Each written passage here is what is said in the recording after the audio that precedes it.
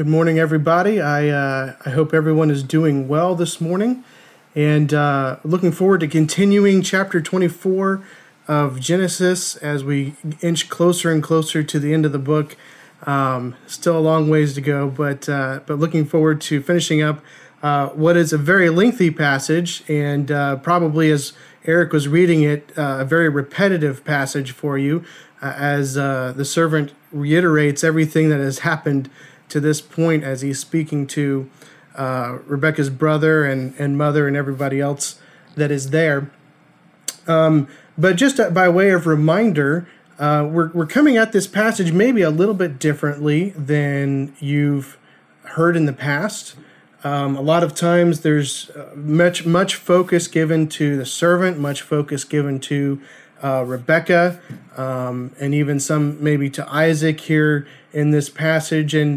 And I wanted to take a step back and really look at what is this passage revealing to us about God. Because, again, as we look at Scripture in general, and then specifically as we've gone through the book of Genesis, we've really tried to focus not so much on the individuals who are the instruments of God, but rather on God himself and what he is doing in their lives and through their lives to reveal himself as the one true God, the sovereign God. And this morning we're going to pick up with the rest of the observations that I have from this passage about this God.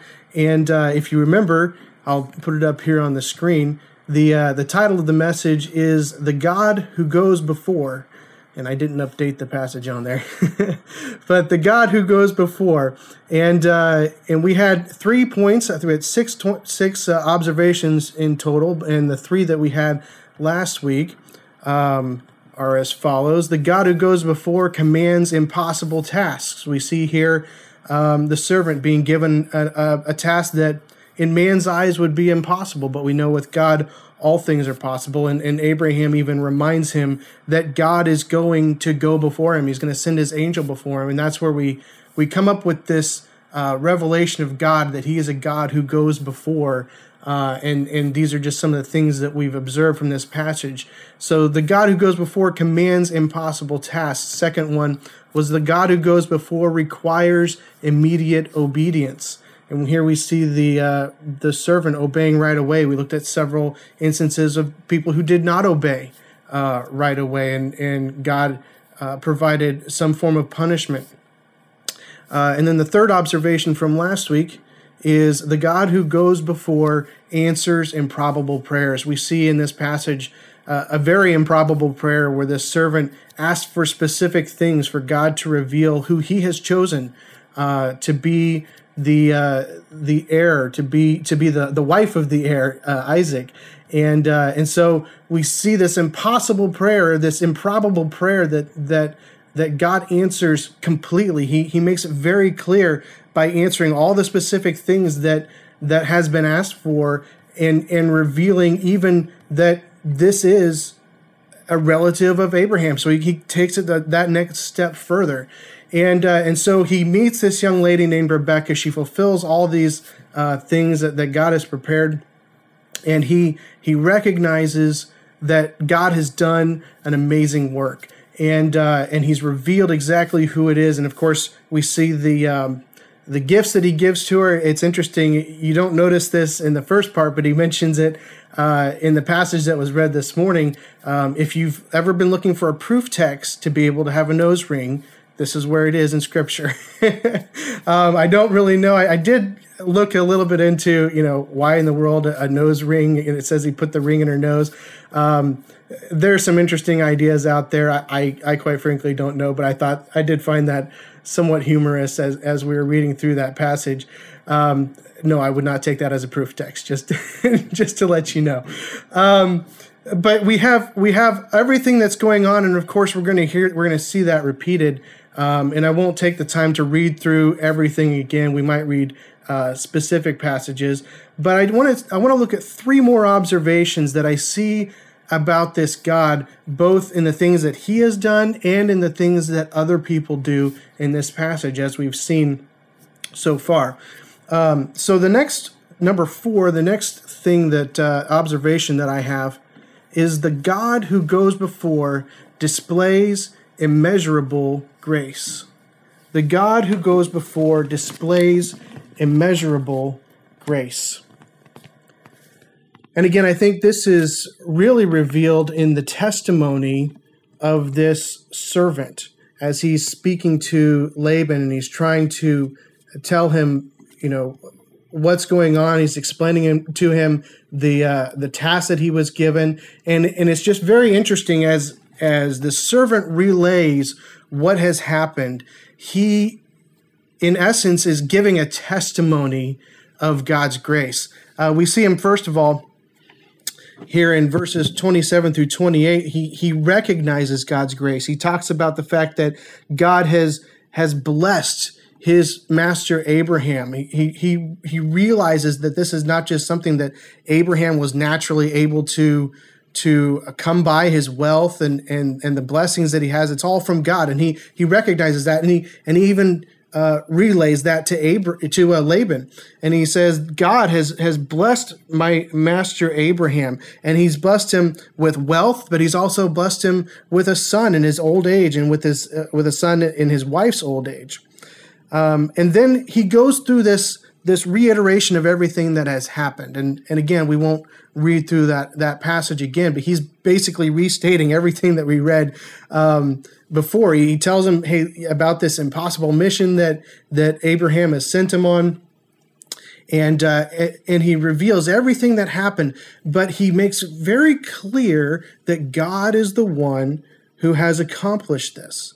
He makes it very clear that he's praising the God of Abraham for allowing all these things to happen. God, the God who went before him, showed him immeasurable grace. It was enough to almost knock him off of his feet. It was an amazing thing for him to, before he was even done praying, right? Here comes the one that God had set apart for Isaac to marry. He had planned all these things and worked out all these things even before the servant prayed.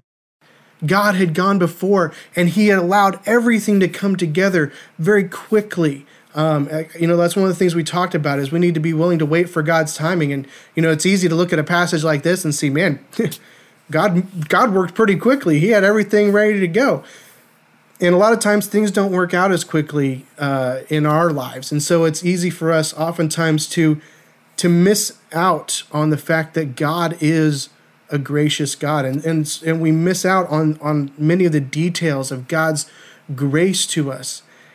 And so as we look at this passage, we see this servant, he's going in, he's reiterating all this information, but he's giving praise and honor and glory to God because he recognizes that it wasn't his ability to find this woman. It wasn't just luck. It was God who had gone before, who was showing him grace to get him through everything that he was asked to do. And it was God who allowed him to do that. As we look at this observation, I can't help but wonder, do we praise God for his grace to us? How often do we really sit back and think about the things that God does for us? Not just the big things. I mean, it's easy to praise God for salvation, right? Because it's kind of an out there concept. It many times for us doesn't hit us on a day-to-day basis, although it really should. But not just the big things like the grace of God in salvation, but the daily things, the grace that he has given for us to be able to get up in the morning, the breath that we have every morning, the grace that we have to have the strength to go to our place of work, or right now maybe to sit at home and do our work, the grace that he's given us to be able to still have a job during this time for those of us that do, the grace that he's given us of good health. Do we often praise him for those things? Are those things on the forefront of our mind? You look at everything that happened here, and continually over and over and over again, the servant is talking about what God has done. And of course, he calls him the God of his master, but you have to wonder, there had to have been some sort of relationship, at least at this point. This guy, whether he's understood it or not to this point, he certainly understands how powerful and how magnificent and how full of grace this God truly is. And yet, do we do that? Do we think about the little things? Do we look back on the steps of our life like this servant did? Do we look back on the steps of our life and see God working through every step of the way? And do we praise him for it? Do we praise him for the grace that he has given in our lives? It's easy, again, to praise him for the big things, especially the big spiritual things like salvation. But not only do we recognize that, but do we proclaim it? Do we tell others about the grace that God has shown in our life? The God who goes before displays immeasurable grace, but he expects us to then share that. And that's also what he's doing here. Not only did he recognize it before, remember we looked at it very, very briefly last week, he recognized and he bowed himself down and he praised God between him and God. But now he's proclaiming what God has done for him, what God has done for his master, and he's proclaiming that to other people. And the question is, not only do we recognize when God is showing his grace to us, but are we willing to proclaim that to other people? You know, oftentimes on Fifth Sunday, we have the opportunity to share testimonies, opportunity to share prayer requests. And many times, we get prayer requests, we get maybe somebody shares something that the Lord's been speaking to them about. But sometimes what we miss out on is just simple praise. Just simply saying, God has been gracious to me in this way. And it doesn't have to be some grandiose thing. We've had several different things said in consecutive Fifth Sundays about our housing situation over the last year, and that's kind of a big thing in your life. Whether you have a house or not, whether you're moving into an apartment, all that process that we went through. It's easy to kind of mention those big things, but what is God doing on a day-to-day basis to display his grace in your life? And are you telling anyone about it? See, the God who goes before in all these situations of our life, he's gone before us, and he's going before us to display immeasurable grace. Grace is something that we don't deserve. It's not something that we earn. It's grace. It's God's favor. And he does that not just in the big things. He does that in the day-to-day. He does that in the minutia of life. And the question is, are we realizing that? Are we recognizing that? And then secondly, are we telling other people about it? Are we proclaiming, like the servant did, are we proclaiming God's grace that he has shown to us on a regular basis?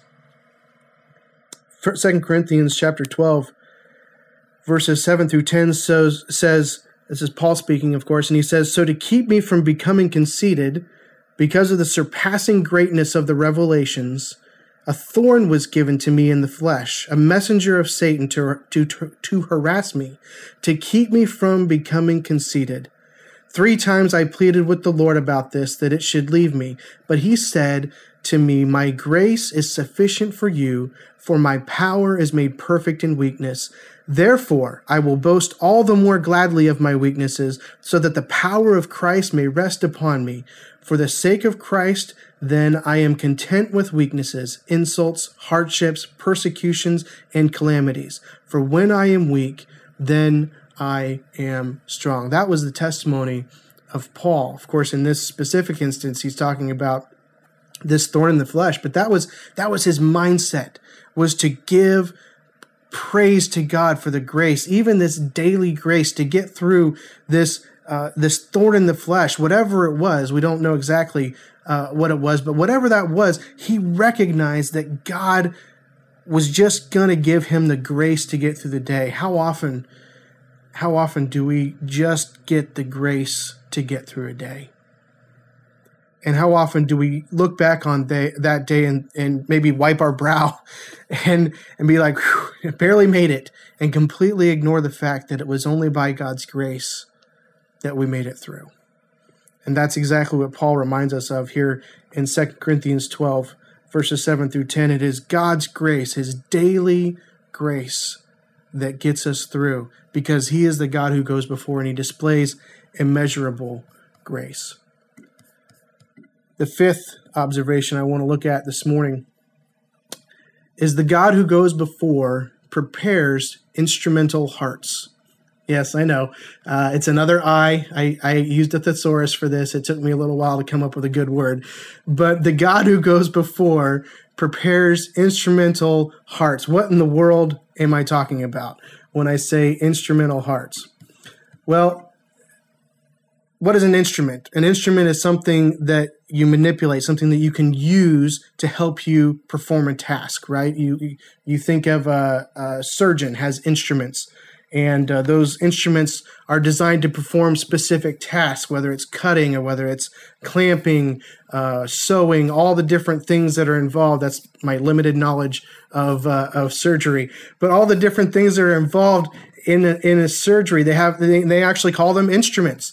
And they are there to perform a specific task.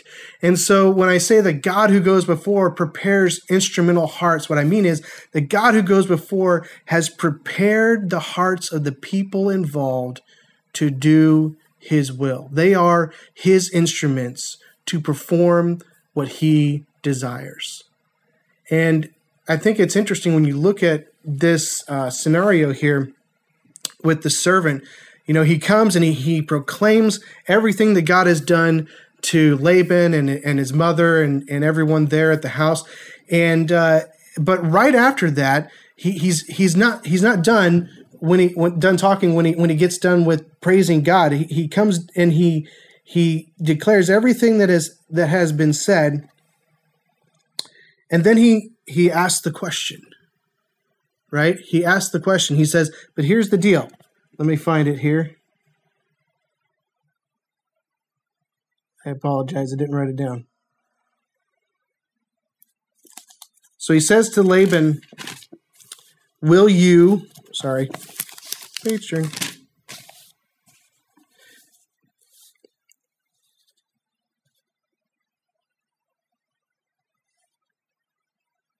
All right, he says to Laban, "Tell me, and if not," he says, verse 49, "Now then, if you are going to show steadfast love and faithfulness to my master, tell me, and if not, tell me that I may turn to the right hand or to the left." So he's taken all this time to proclaim God's grace.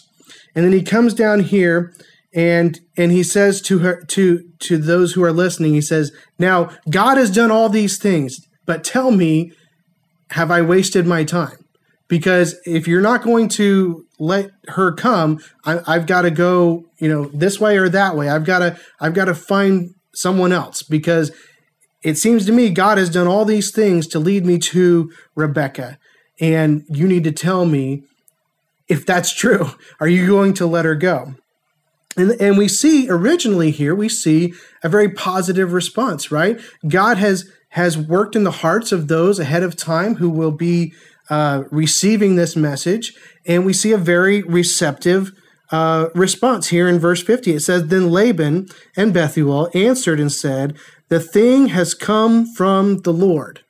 All right, so they recognize that God is the one who has done this through the testimony of the servant. They recognize the grace of God who has brought him here, that this is obviously something that God has planned out and God is wanting them to do. So they say, this has come from the Lord. We cannot speak to you bad or good. I think that's an interesting statement. We cannot speak to you bad or good. We can't say yes or no. It's not in our position to tell you whether she should go or not. This is from the Lord.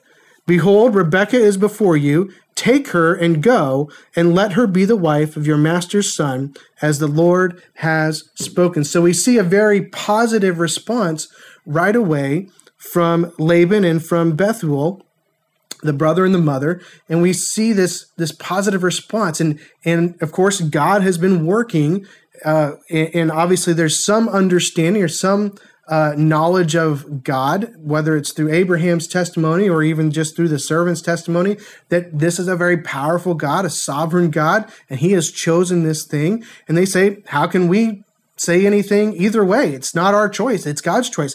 Take her. She should go. And everything seems to be going very well, right? Everything seems to be going fine until we get down to verse 54. And everybody, he brings out the gifts and he gives them to everybody. And then they spend the night and they get up in the morning. In verse 54, it says, and he and the men who were with him ate and drank, and they spent the night there. When they arose in the morning, he said, send me away to my master. Her brother and her mother said, let the young woman remain with us a while, at least 10 days. After that, she may go. Uh-oh. Everything had been going pretty well to this point. Obviously, we've seen God's grace just overflowing on this servant, just taking him step after step after step, leading him all the way here. He gets the permission from the brother and the mother. It says, absolutely, this is God's will. She needs to go. You need to take her with you. And they get up in the morning, and he's ready to go. He's ready to continue on his journey and complete this task that he's been asked to do. And all of a sudden, there's a roadblock. All of a sudden, they're like, whoa, we didn't mean like right away. Let's give us at least 10 days, right? At least 10 days. And I think it's interesting they said at least 10 days. I don't know if that was just a number that they threw out just to kind of say, hey, we need some time here, to say goodbye and get things in order. I don't know if that was just a customary thing, that they said, but they wanted some time. They wanted to spend a little bit of time here, at least a couple of weeks, to kind of get maybe acclimated to the idea that Rebecca is going to be leaving them forever. And the servant is like, wait a minute, this is not my understanding. I need to be going. I need to go on my way. And he says, this is not the plan. Let's keep reading. But he, verse 56, but he said to them, do not delay me, since the Lord has prospered my way. I think it's interesting that he makes that plea to them. Hey, remember, this is God's doing. He's allowed everything to happen to this point. Don't cause me to be delayed. Send me away that I may go to my master. And it's interesting what they say. They said, let us call the young woman and ask her. So they're saying, okay, here's the deal. Let's call Rebecca and see what she says. And maybe they're kind of relying on the fact that she's knowing that she's going to be a little homesick and she'll want to hang out a little bit before she leaves, probably for the rest of her life. Maybe that's what they were banking on. I don't know. But they said, let's bring Rebecca in here. She can decide whether she wants to go or not. Verse 58, and they called Rebecca and said to her, will you go with this man? And she said, I will go. I will go. So we see God has been preparing the hearts of everyone involved. I think it's interesting, God prepared the hearts of the brother who is basically the spokesperson for the family. He prepared the heart of the mother to be willing to release her. Now, obviously, they didn't want her to go right away, but they had no problem with her going to marry Isaac, to be the chosen bride of this man. They understood it to be God's will, and God prepared their hearts to be open to that. But yet there's a little tension there, right? He allowed them to have that normal human emotion of, man, we need some time. But he also prepared the heart of this woman that he had chosen for Isaac.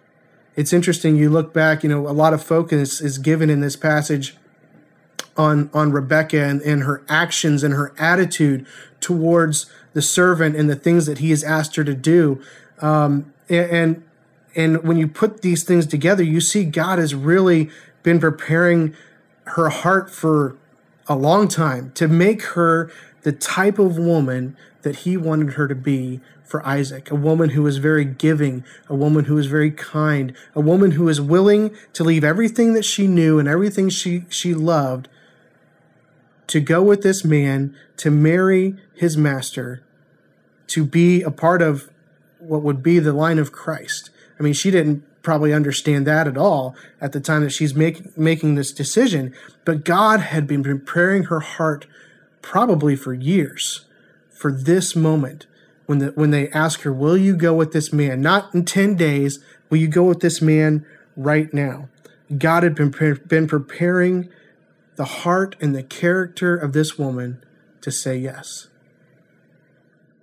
You know, a lot of times our path forward that we think God has called us to may seem blocked, and may seem blocked by people who don't have the same ideals that we have, that don't have the same desires that we have, spiritually especially, and oftentimes it's easy for us to look at those people and just see them as enemies, and just see them as people who are roadblocks. And I think, you know, you could somewhat see that even here, even though it's clear that God has prepared the hearts of these people to do his will. They kind of seemed like roadblocks there to this servant to get the thing done that he had been called to do. He wanted to get going. He wanted to make sure that he was obedient, that he fulfilled everything that Abraham had asked for him to do. And here are these two people standing in the way. But of course, God has prepared the hearts of those involved in this process to make sure that his will was accomplished. And even in our lives, when we feel like we've been roadblocked, you know, sometimes God allows the hearts of other people to be turned against us. Have you ever thought about that? God allows the hearts of other people to be turned against us, sometimes for his will.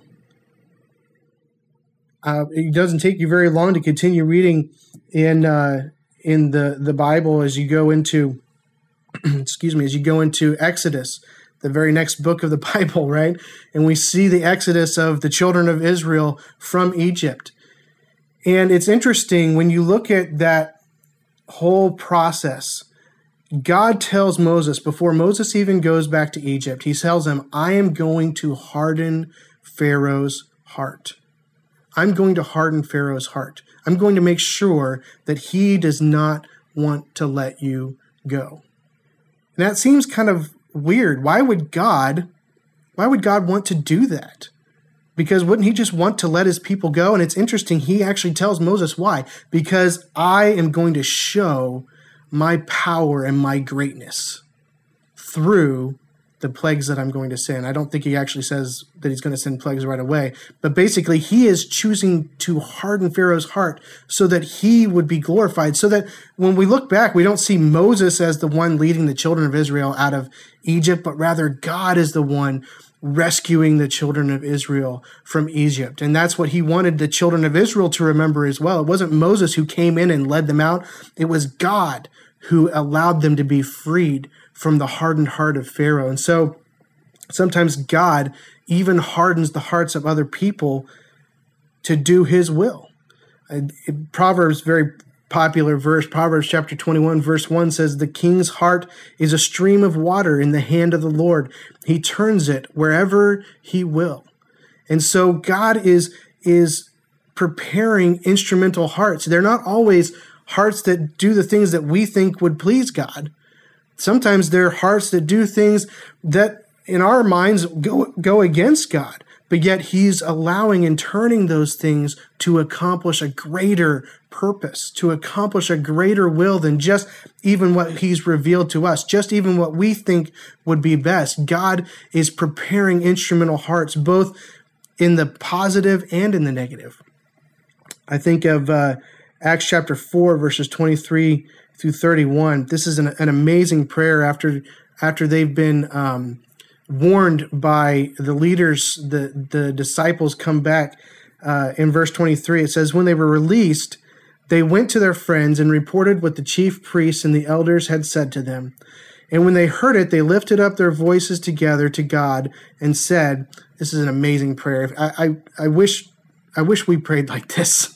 This is what they said. Sovereign Lord, who made the heaven and the earth and the sea and everything in them, who through the mouth of our father David, your servant, said by the Holy Spirit, why did the Gentiles rage and the peoples plot in vain? The kings of the earth set themselves, and the rulers were gathered together against the Lord and against his anointed. Of course, we know that's a prophetic verse, and they're putting that into this prayer. And they continue, for truly in this city there were gathered together against your holy servant Jesus, whom you anointed, both Herod and Pontius Pilate, along with the Gentiles and the peoples of Israel. Why? To do whatever your hand and your plan had predestined to take place. They're going through trial and tribulation.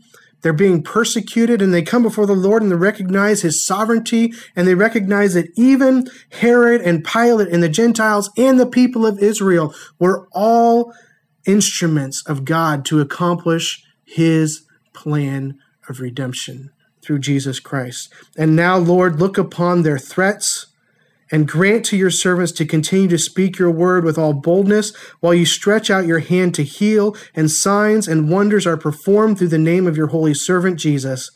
And when they had prayed, the place in which they were gathered together was shaken, and they were all filled with the Holy Spirit and continued to speak the word of God with boldness. I love this passage because here in the midst of persecution, they understand the sovereignty of God, and they understand that God is in control. He is preparing instrumental hearts. He is using people, both good and bad, as we view them oftentimes in Scripture. He's using them to accomplish his will. And they don't ask him to take away the persecution. Did you notice that? They don't ask him to take away the hardship. They ask him simply to give them boldness. They ask him to give them strength to continue to do what he has called them to do. God prepares instrumental hearts. Sometimes there are hearts that are against us, and sometimes there are hearts that are for us. How often have you heard the testimony of somebody who has gone maybe knocking on doors or just talking to somebody in just part of life, and through that conversation, they have the opportunity to lead them to Christ. And we use this phrase, some plant and some water, but God gives the increase. And we understand that from a theological standpoint, but many times we get disappointed, if the person we're talking to doesn't make a decision for Christ. Yet when they do, it's this amazing thing, and we recognize that it's not anything that we say that can convince them, but it's rather the gospel that God over time has been preparing this heart to accept him. God prepares instrumental hearts, whether it's to go against us to provide an adversarious situations, or whether it's somebody to come alongside and help us. God is preparing instrumental hearts, perhaps even preparing your heart this morning to do his will. God, the God who goes before, will always accomplish his will, and he accomplishes his will primarily through people. So the God who goes before prepares instrumental hearts. One final observation this morning. The God who goes before heals intense pain. The God who goes before heals intense pain. Where in the world are you getting that from, David? Well, let's look at the end of this chapter. Starting in verse 65 or 66. And Rebekah lifted up her eyes. This is where they've come, and she sees Isaac out in the field. He was meditating, and we don't really know much about what was going on there other than that.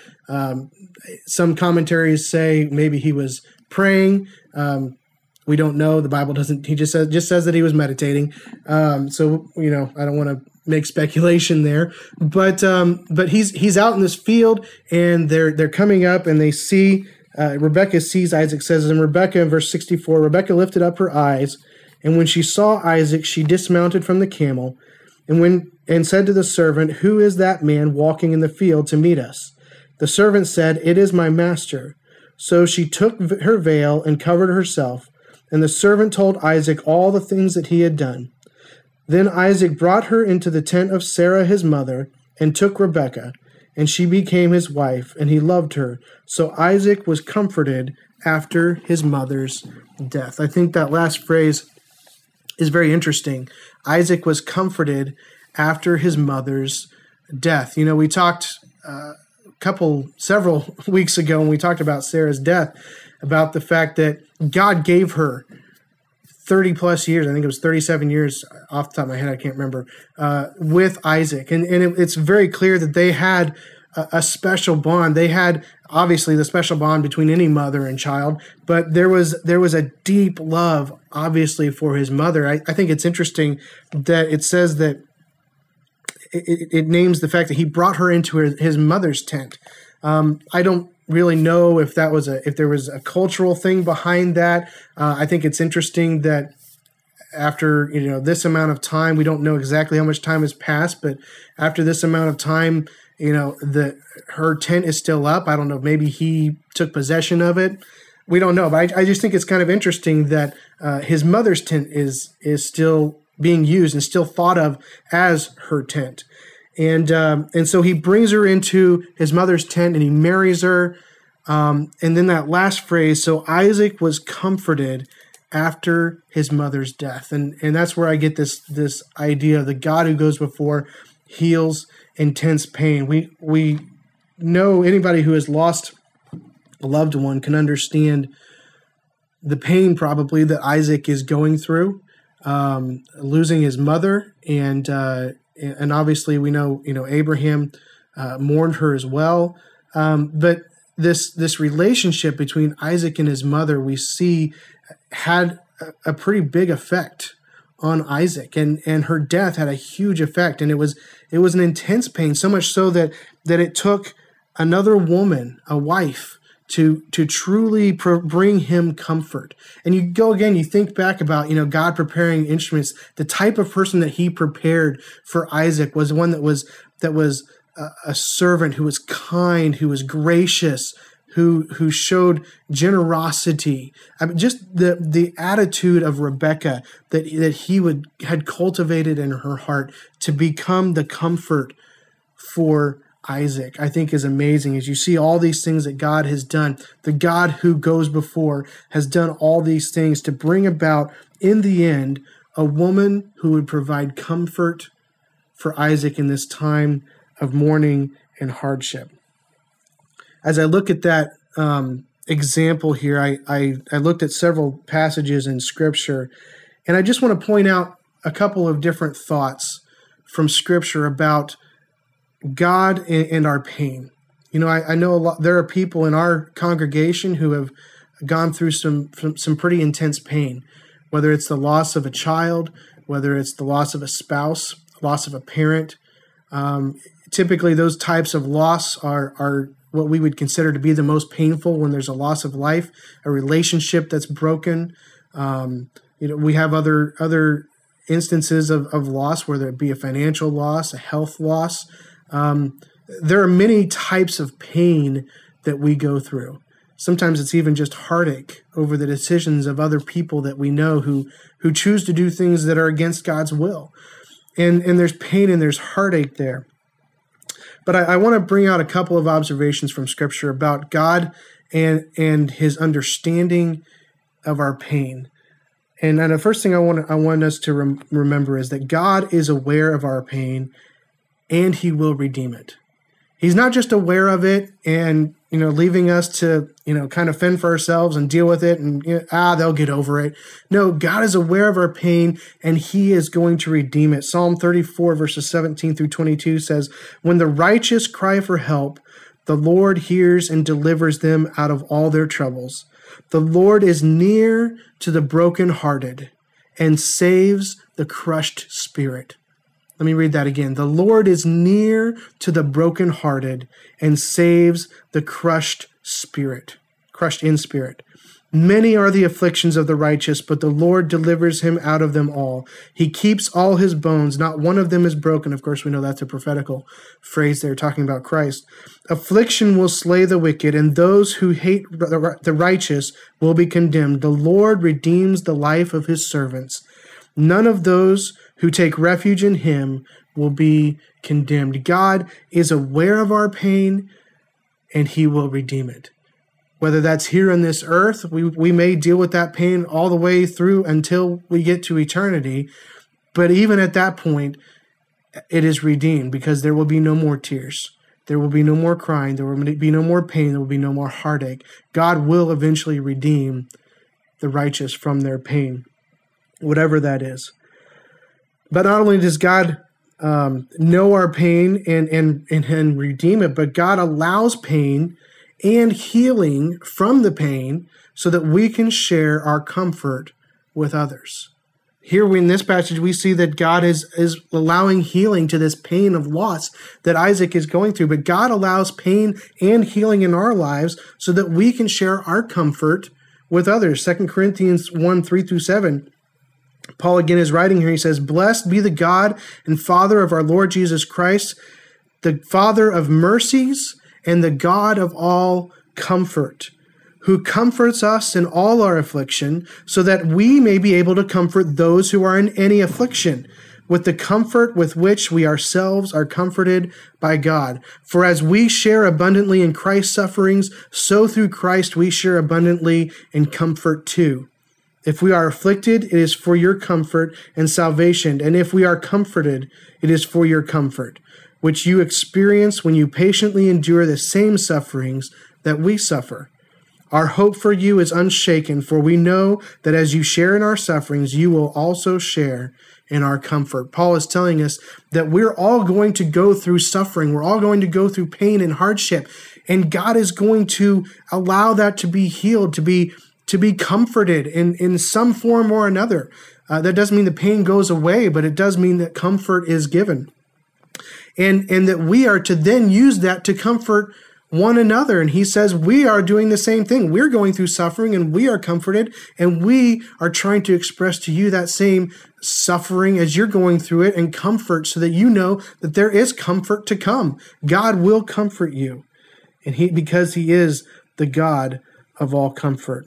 So God allows pain and healing so that we can share our comfort with others. Again, this is God's plan. He has gone before all of this pain and all of this suffering, and he has already provided healing for this intense pain. Lastly, God provides comfort through our future hope. And I kind of touched on this a minute ago, but even if our immediate circumstances don't change, we have hope for the future because of Christ. Romans 8, verses 18-30. It's kind of a long passage, but I wanted to end with this. Romans 8, verses 18-30. "For I consider that the sufferings of this present time are not worth comparing with the glory that is to be revealed to us. For the creation waits with eager longing for the revealing of the sons of God. For the creation was subjected to futility, not willingly, but because of him who subjected it, in hope that the creation itself will be set free from its bondage to corruption and obtain the freedom of the glory of the children of God. For we know that the whole creation has been groaning together in the pains of childbirth until now, and not only the creation, but we ourselves, who have the first fruits of the Spirit, groan inwardly as we wait eagerly for adoption as sons, the redemption of our bodies. For in this hope we were saved. Now hope that is seen is not hope, for who hopes for what he sees? But if we hope for what we do not see, we wait for it with patience.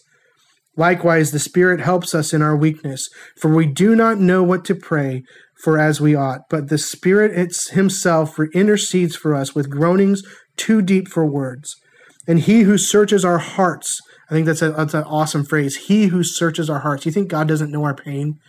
He knows our pains. He who searches our hearts knows what is the mind of the Spirit, because the Spirit intercedes for the saints according to the will of God. All of that.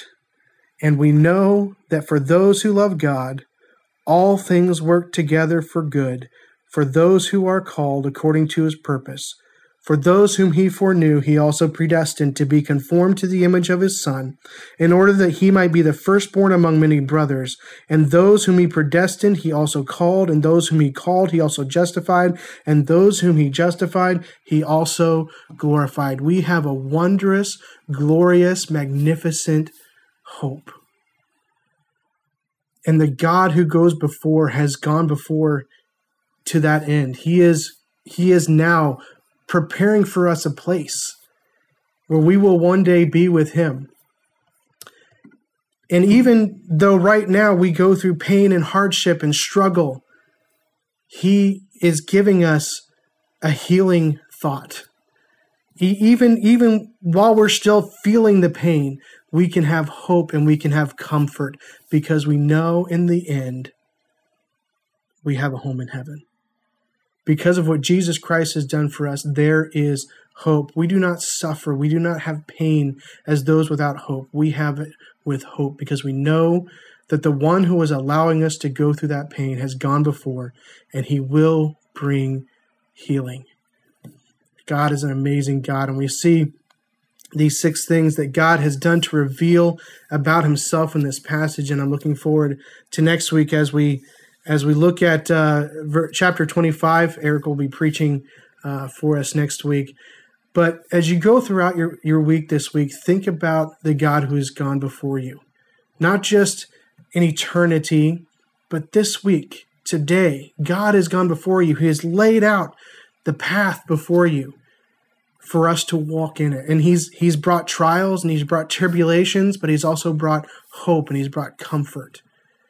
And we can focus on the trials or we can focus on the hope. And I urge you this morning, focus on the hope that God has given us as we go throughout this day, as we go throughout this week, and praise him for it. Father, we thank you that you are a gracious God.